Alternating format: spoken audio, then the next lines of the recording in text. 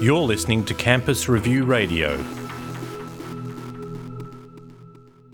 Switzerland is the country that consistently ranks number one on the Global Innovation Index and on the Global Competitiveness Index as well. GDP per capita is the highest in the world, or among the highest depending on the source and statistics you choose. May there be a recipe which the Swiss ambassador could proudly present and hand out to other governments? Well, handling a recipe would presuppose that there is a cook, for example, a government. And in that sense, the answer, unfortunately, must be no. To make that point unmistakably clear, the Swiss State Secretary for Education, Research and Innovation once said, I quote loosely, "Switzerland is so innovative because it does not have an innovation policy." The Swiss success is not based on top-down government intervention, but rather on a multitude of factors which are allowed to work bottom-up, thanks to innovation-friendly framework conditions, which let that system flourish on its own. In order to keep my presentation short, I will not list and present here the whole range of Swiss institutions and innovation promotion instruments.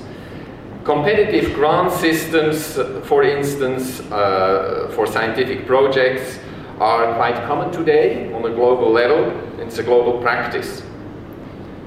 I will rather focus on the peculiar, unique factors of the Swiss success in innovation. And I would also stress here that this boasting statistics, commenting on them, I would not be a Swiss if we would not always try to find some self-critical point. And in statistics, as you know, you find everything if you falsify they themselves. So if you compare those statistics of Switzerland in competitiveness and in innovation, in particular with regions and not with other nations, then the situation is a different one. Take Baden-Württemberg, southern Germany. This is a hub in innovation which might dominate Switzerland on 5 out of 6 factors. I can show you the statistics later if you will. The same goes to the northern Italian region, despite the fact that Italy is the lowest in the comparison we usually make in innovation factors between Switzerland and other states. If you take one specific region in the north, then it's not the same. Then we're roughly on the same level. So there is always room for improvement. Instead of entering into the competitive grant systems, I will here first outline briefly the principles of the framework provided by government and the state. And second, I will describe its most important pillar, which is the public education system and its interaction with industries. The framework. There are a few principles of the Swiss political system which are also essential to guarantee the innovation-friendly framework. I would like to mention 2 of them: subsidiarity and liberal economy. Subsidiarity in our political system means that every task and responsibility in public affairs is left to the lowest and most local level possible. In Switzerland there is one confederation, but there are 26 cantons. Cantons are comparable to states in Australia, but the size of Switzerland is smaller than Tasmania in territory, and still we have 26 states or cantons. And among those, or within those 26 cantons, the next lower level are the municipalities, and there are 2,300 of them in Switzerland. Now, the 26 cantons or states will not intervene with their municipalities unless it is necessary, and the Confederation will not intervene with the cantons unless it is necessary or they are asked to do so. The autonomy of cantons and municipalities extends even to the levying of taxes, and that's where Switzerland is quite unique on the globe. The biggest share of my tax invoice when I'm living in Switzerland goes to the canton, the second biggest to the Confederation, and the smallest then to the municipality. And the entity on every one of those three levels can decide autonomously about raising or lowering those taxes, according to the needs discussed and decided on the very same political level. The cantons have clear areas of responsibility, notably in education and health, and have to raise their own taxes on their own territory to pay for the services they provide. This provides for a clear sense of accountability and ownership. Apart from the two federal institutes of technology, all 10 Swiss universities and the 7 universities of applied sciences are cantonal universities, so on the state level, with all the responsibilities involved. This makes people feel proud of their university, and it strengthens the local political will to assure adequate funding. The principle of non-intervention unless necessary in the federal political system is valid for the economy as well. Companies shall have the maximum of autonomy when developing their business. An innovation policy intervening into the activity of private economy would fundamentally contradict that principle. The highest autonomous political structures and the liberal principle provide for a third important framework condition: stability. Stability of the framework conditions, politically, legally, allows companies to plan ahead and to make long-term investment decisions such as research and development without having to fear constant rule changes. Keep in mind that nowadays research and development in investments become higher and heavier, and they are more focused on long-term development than a few decades ago. So the long-term perspective, stability and trust is essential. The Swiss political system, with its many popular vote decisions on all three levels, is slow. And because the government is slow, it is stable.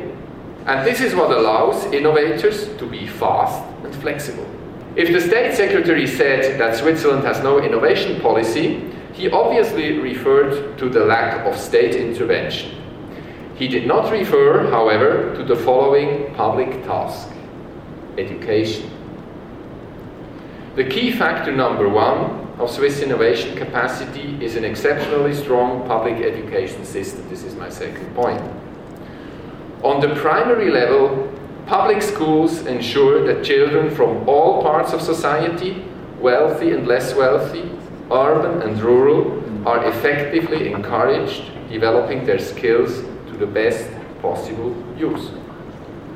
Private schools are rare in Switzerland.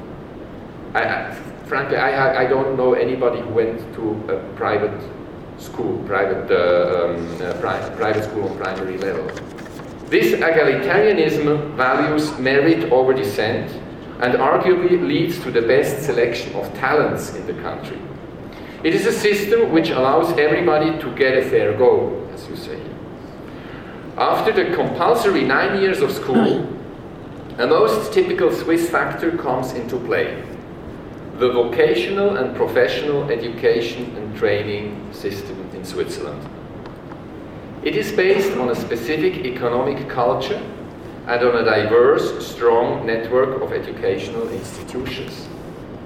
2/3 of all young people in Switzerland around the age of 16, 2/3, coming out of compulsory education after 9 years, enroll in vocational education and training, which provides them with a solid foundations in a given occupation. There are around 230 occupations to choose from, ranging from commercial employee, electrician and cook, right away to IT technician, automotive mechanic and carpenter. This sector forms the basis for lifelong learning and opens up a wealth of job prospects. The professionals coming out of this system are young. They're just 18, 19 years old, but they're professionals. They're highly qualified, they're creative, and they're proud practitioners, motivated to develop their special skills to perfection. This is the basis you need for innovation on the practical level. The combination and intertwining of that workforce with top-level university engineering of any kind leads to our top innovation potential, not only in big companies, but particularly in small and medium enterprises. The backbone of these enterprises are citizens who spent their teenage years not in a high school, but in a vocational and professional education. 2/3 of all research and development activities in Switzerland are financed and implemented by private industries, not by government, not by the state. A considerable part of innovation, of the commercial exploitation of new knowledge in that sense, is driven by small and medium enterprise.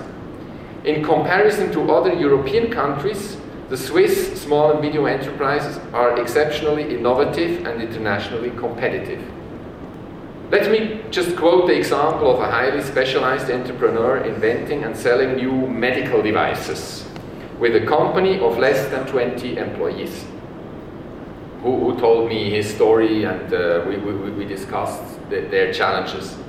When that company sells a new expensive product, for instance, surgical instruments that are new in their way of handling or in their composition, innovative, in many cases, it can do so. It can sell those instruments for 7 to 12 months only at the price they need. By then, some Asian competitor will have copied that device and will sell it for half the price.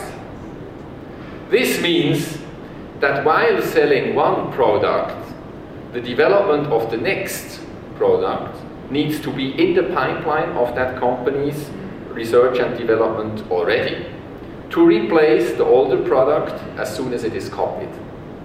Only by doing so successfully, the high salaries in Switzerland, the highest in the world, can be paid and the company can survive.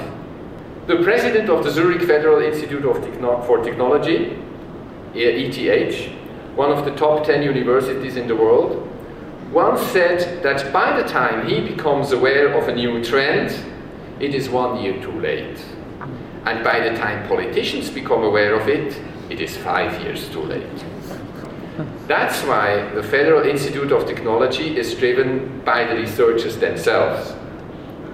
So what is valid for innovative industries goes for universities as well.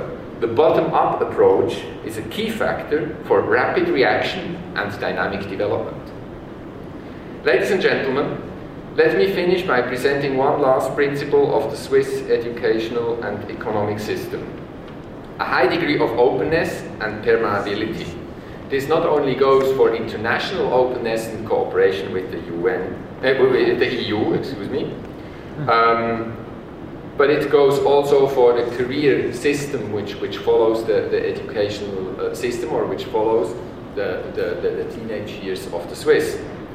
The 2/3 of Swiss teenagers who rather follow a vocational professional education than going to high school or college, they know that they can take up the climbing of the academic ladder again whenever they want to in the future.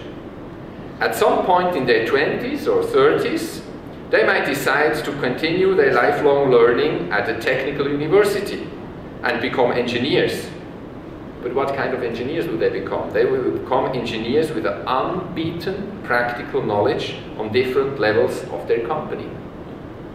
This is how the intertwining between academia and industries, which is so essential for innovation, we heard that by the minister, actually is a part of a social fabric in Switzerland. And that element is part of a local culture. The minister also spoke about culture of innovation. Part of local culture can probably not be translated into a global recipe easily.